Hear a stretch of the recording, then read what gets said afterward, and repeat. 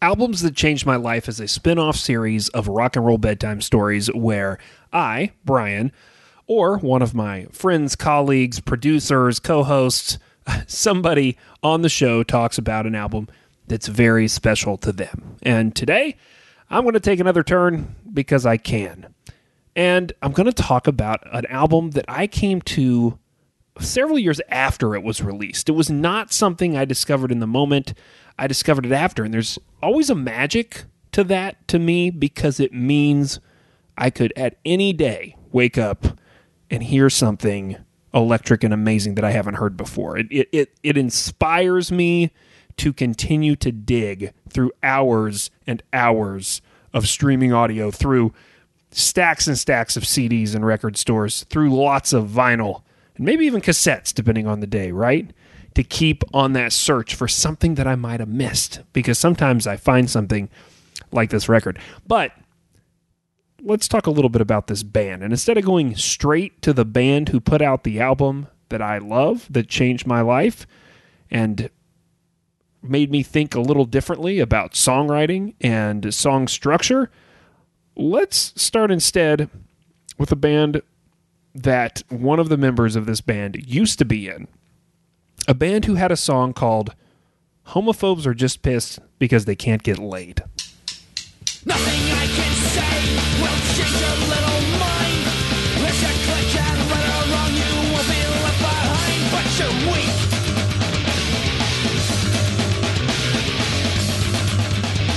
Man, I do love pop punk rock.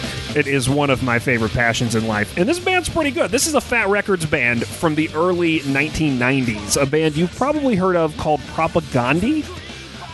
And we're not here to talk about the main guys in Propagandhi. The main guys start this band in the mid-'80s, and they get a record deal with Fat Records and Fat Mike from NoFX when they play a show with him in the early 90s, and they do a cover of I Want You to Want Me by Cheap Trick, and it catches his attention, and he puts out a record for them. But before that happens, they will go through several bass players, and at some point, they will get a guy to play bass for them named John K. Samson.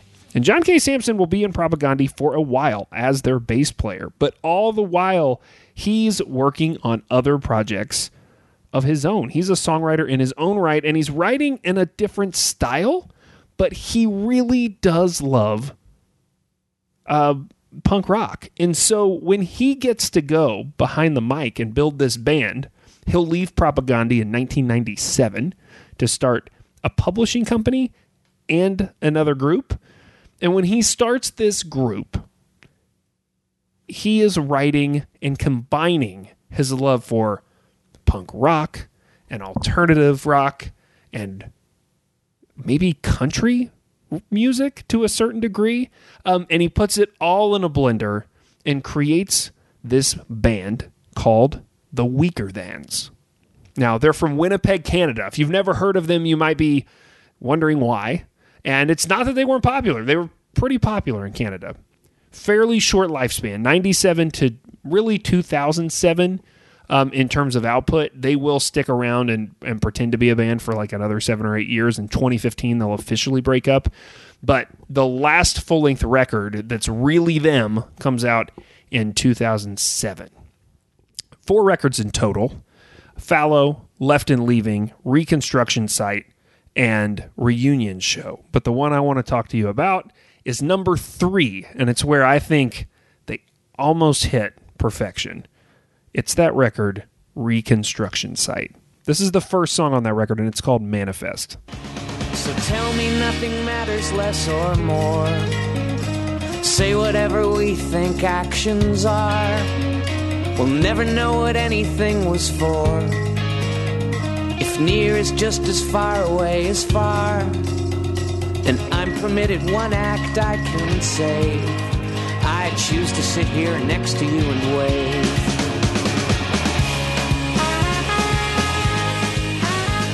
The trumpet playing's too good to miss. I had to let you get to the trumpet. Also, it's a great example of the sort of strange mix that this album is.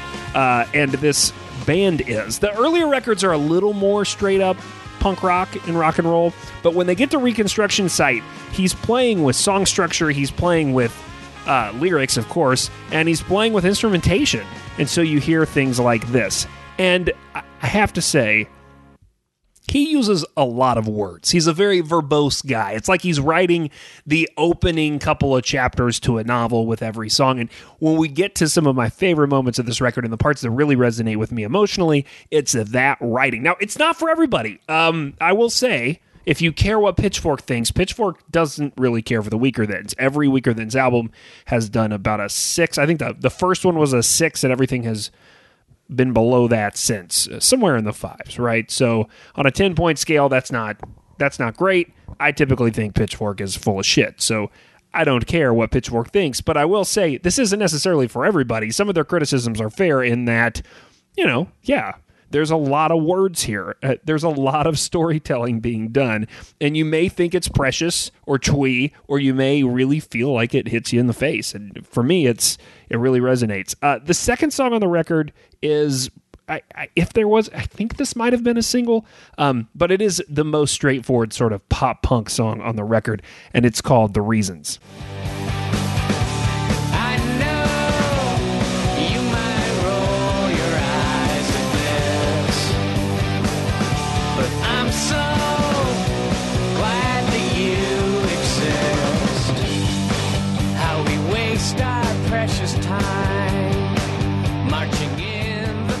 And then you get to track 3, which is the title track. And this, to me, is the track that took me from, this band sounds pretty good, I can get behind this, to being sort of obsessed and wanting to hear everything that they'd done.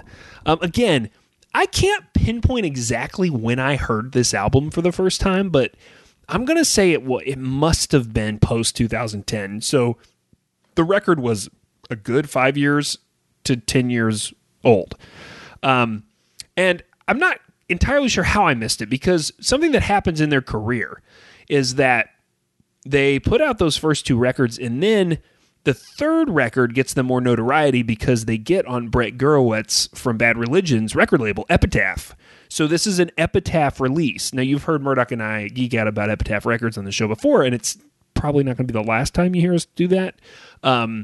Because hugely influential record label on a lot of bands and a lot of musicians, hugely influential record label on us as people, because of the stuff that they have released over the years, all the way from those early Bad Religion records to things like Motion City Soundtrack and onward, and a whole bunch of stuff in between, like the first Offspring record. But they released this Canadian sort of rock band's record, right? The guy who was the bass player in Propagandhi for a while. And that gets them quite a bit more notoriety, especially in the States, I believe. But this is the song where when I heard this, and I did think around the other day, I was like, where did I hear this? Because I don't know anyone else that likes the Weaker Thans. Most bands that I love, there's at least one person who, when I get really geeked out about something about that band, I can text. A lot of times that's Murdoch. Sometimes it's not. But I don't know anybody else that likes the Weaker Thans, which means I discovered them on my own, and I think it was via the music blogs. Now, that's something we have not really talked about on this show, but there's a distinct period of time, specifically for me, it was like 2007 to 2010, where most of my music came from bloggers. And there was this thing called Hype Machine, Hype M. I don't know if any of you know about this or remember this, but it was this aggregator of MP3s that had been posted on music blogs. So it really worked like this. It was like a search engine. You could go to Hype M and you could type in Weaker Thans, and it would pull anything in its database where the Weaker Thans had been talked about on a music blog. And typically they would, back in the day, it was like a little bit the Wild West for a few years on the internet about whether or not it was legal to just upload MP3s if they were for sampling purposes, if you weren't putting up the whole album. So different blogs would put up different parts of different records, and so you could run around to these blogs and collect big chunks of albums that were out. And this is what I would do. We were broke. We just moved across the country. I had a young kid at home. I needed music. This was pre-streaming. And so basically from the period that I moved to the period in 2007 to the period that I signed up for Spotify, which I believe was 2011. My main source of discovering new music and having new music, getting new music, was through Hype Machine. Now, it left as fast as it came. And now I think a lot of people don't have any idea that it ever existed. But this was a really important building block to get me into the streaming era where suddenly everything was at my fingertips. And I specifically remember, Murdoch told me about Spotify because his wife, as we've probably talked about on the show before, is Swedish. Spotify is a Swedish company. She knew about it. And he knew about it from going to Sweden with her. And he said, it's coming stateside. And he told me. And he kept describing it and it sounded like a candy store. Like I couldn't grasp that I could pay $10 a month to have this service where I could access anything. Because at the time I was paying $10 a month to download like 25 MP3s from emusic.com. That's another lost relic. And I was really worried that the fidelity on Spotify wouldn't be good. And I remember that being a big concern, was that I wanted good sounding music, because sometimes on Hype Machine, you would download something and the quality of the MP3 would be bad, right? Because it would be a low bandwidth blog. And so they wouldn't put up the full blown audio or anything close to it. And so, I wasn't looking for like vinyl version, but I did want to hear something that sounded somewhat decent, right? So anyway, this is a very long-winded way to say that at some point, I'm pretty sure, I ran across a music blog that told me about the Weakerthans. And when I heard Reconstruction Site, the title track from this third record from way back in 2003, I was blown away. Well, beauty's just another word I'm never certain how to spell. Go tell the nurse to turn the TV back on and throw away my misery. It never meant that much to me. It never sent a get well card. That steel guitar is something. But it's the second verse when he gets into these lyrics here that really got stuck under my skin and made me a John K. Samson fan for life. And I broke like a bad joke somebody's uncle told at a wedding reception in 1972. Where a little boy under a table with cake in his hair stared at the grown-up feet as they danced and swayed. And his father laughed and talked on the long ride home. And his mother laughed and talked on the long ride home. And he thought about how everyone dies someday. And when tomorrow gets here, where will yesterday be? And fell asleep in his brand new winter coat. I get lost in those lyrics. I just absolutely love the journey he takes you on, being in 1973 under the table with cake on your face at a family reunion or reception, into the car on the way home, overhearing your parents talk as you drift off to sleep. Just beautiful songwriting, beautiful prose set to, a little bit of steel guitar or a little bit of slide guitar in there. That's what I'm talking about. What he's able to do with mixing these elements of sort of alt country with punk rock is just squarely in my wheelhouse, and sort of opened up how I thought about a lot of music and made me explore and think differently about some bands that I think are in those genres, on the periphery of those genres. Because in some ways, Weakerthans are as much like Wilco as they are Propagandhi, right? They're sort of equidistant from those two acts, and there's something really interesting and fun about that. Again, it's like what I said at the beginning around this excitement of, wow, I've never quite heard things done this way before. Track 4 is called Psalm for the Elks Lodge Last Call.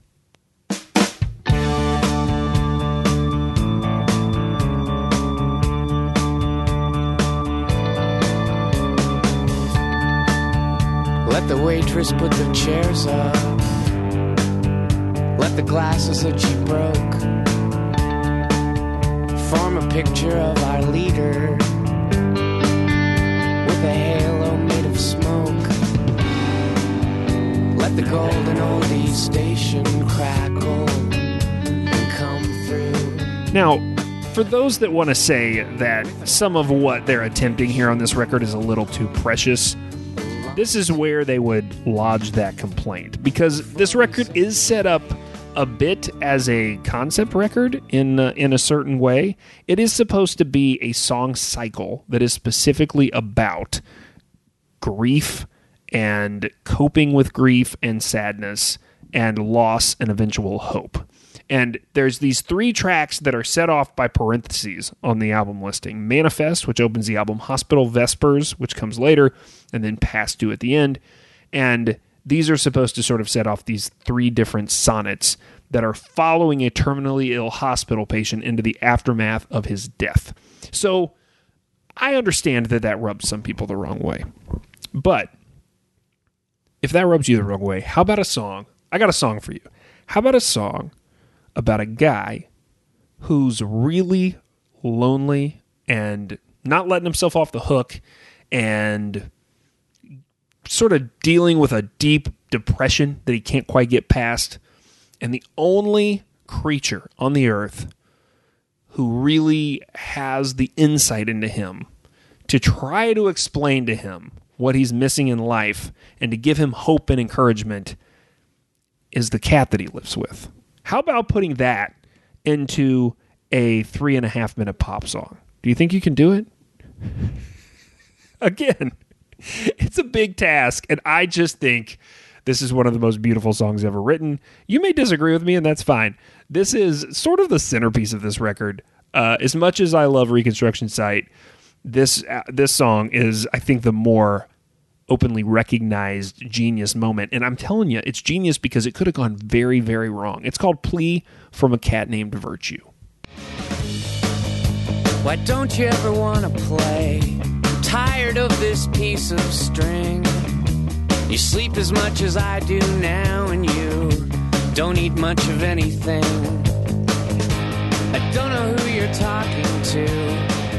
I made a search through every room, but all I found was dust that moved in shadows of the afternoon. And listen,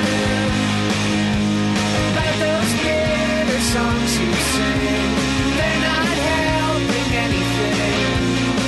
They won't make you strong.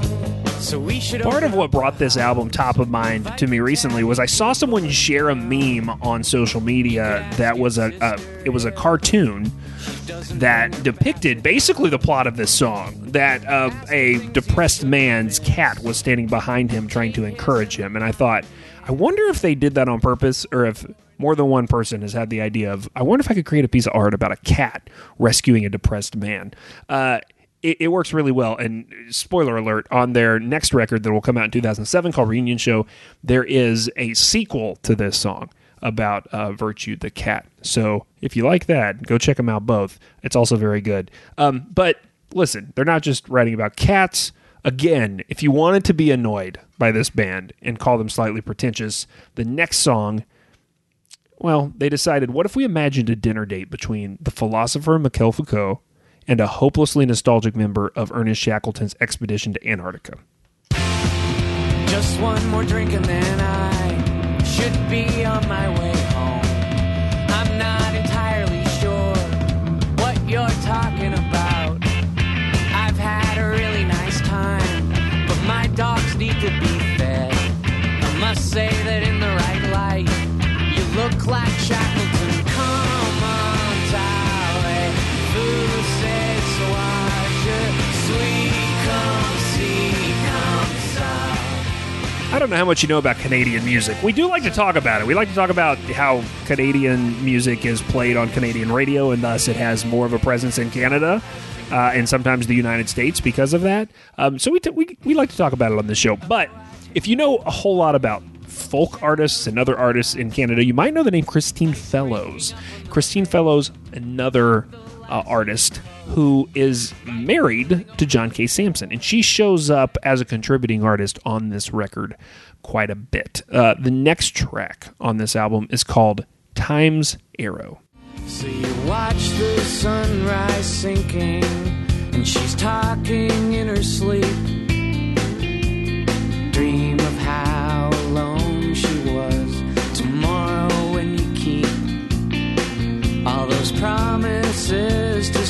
one in a mirror you will find at your parents' house in 1989. Did you think this song was going to be slightly less pretentious and not have references to deep literature that you haven't heard of? You were wrong. This is in reference to a novel called A Time Zero by Martin Amis. And I believe it won the Man Booker Prize in 1991. It was shortlisted for the Booker Prize in 1991. Here's, if you listen to those opening lyrics, the book happens in a reverse chronology. So time passes in reverse, and the main character becomes younger and younger during the novel. So a bit like Benjamin Button, but not. And that was the inspiration for this track, Time's Arrow. That's then followed up with one of these tracks that plays into this, the three tracks that structure this album. The first one, like I said, opens, manifests, and then this one is just 1:40 and is more about atmosphere than melody, and it's called Hospital Vespers. I climbed up, blocked it so they couldn't see, and turned to find you out of bed and kneeling. Before the nurses came, took you away, I stood there on a chair and watched you pray. Now, if you go back and listen to the other songs that are in this trio, you can hear that they're all using the same melody. So the production is different, the sound is different, but they all borrow from that same melodic refrain. And next on the record, Uncorrected Proofs. This is another rocker. The mirrors and the unacknowledged nods, dial tones and license plates, the words you didn't choose. Everything the day's too small to hold spills onto the dusk and shorts the evening's fuse. So you fumble for a voice and sing happy birthday. Read it to yourself again. The story's always end the same. He can't stay, she won't run. I mentioned earlier that Epitaph Records is also the home to the band Motion City Soundtrack, who comes from the Twin Cities, and their first record will come out around this same time. And I've always found that interesting because I do think that they, especially in a song like this, have a lot of similarities, specifically around the verboseness. Justin Pierre, their songwriter, also big on the storytelling elements and using a lot of words to get across what he's saying and to fill every moment sort of the melodic framework that he's working with. But I really hear it here in Uncorrected Proofs. The next song on the record is a song called A New Name for Everything.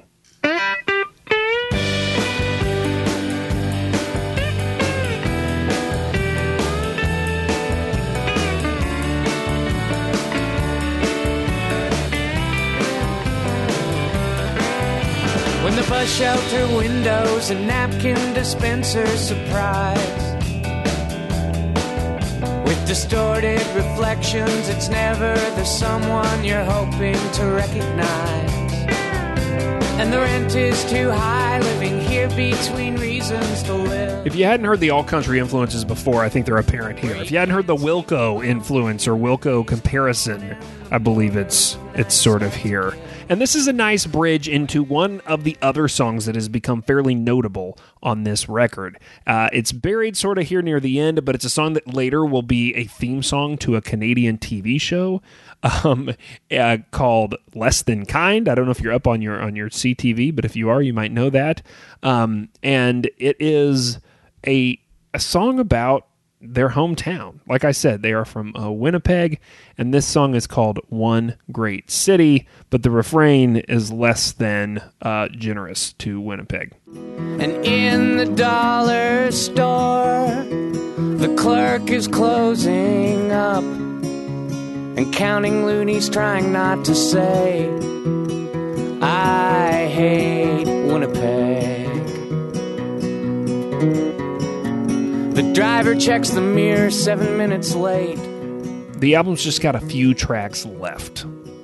Next, Benediction, and then The Prescience of Dawn, and then it will end with another one of those refrains that loops back to the two we've heard before, the one I called Past Due. Here's a marker, here's my naked skin, our exhibit A. Put a small X where I lost my way.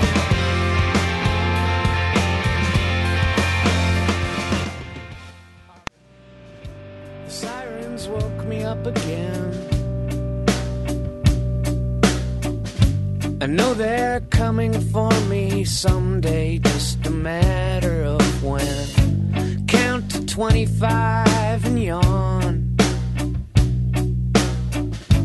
Touch the clock and turn my back against the dawn and hope for that one dream of hardware stores with checkered floors.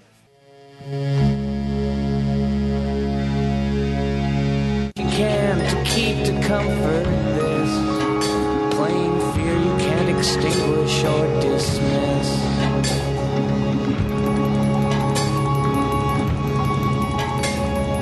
I'm not the only one who thinks this album is fantastic. There's a Canadian website called Ballast who every once in a while puts out a list trying to rank the best Canadian rock albums or just the best Canadian albums of all time. They do 50, and on a list in 2013, they put Reconstruction Site at 47 on their list of 50. Now, you might say that's low, but 46 was Gordon. And, I mean, everybody in Canada and America loves the Bare Naked Ladies. So to get that close to B&L is pretty good.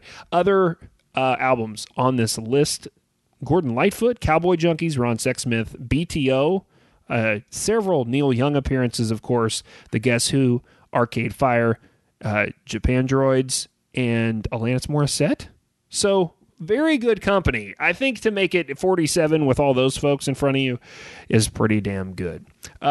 I'm interested, if you're a Weaker Thans fan, please hit us up. wearethestoryguys@gmail.com. Let me know. Maybe you like another one of their albums. Maybe you've never heard of them. Maybe you have an album that means a lot to you. We love to talk about this stuff, so feel free to tell us about it. Hit us up at wearethestoryguys@gmail.com. This has been Albums That Changed My Life. Brian talking about the Weaker Thans Reconstruction Site from 2003. Have a great one, and keep telling stories and playing your favorite records.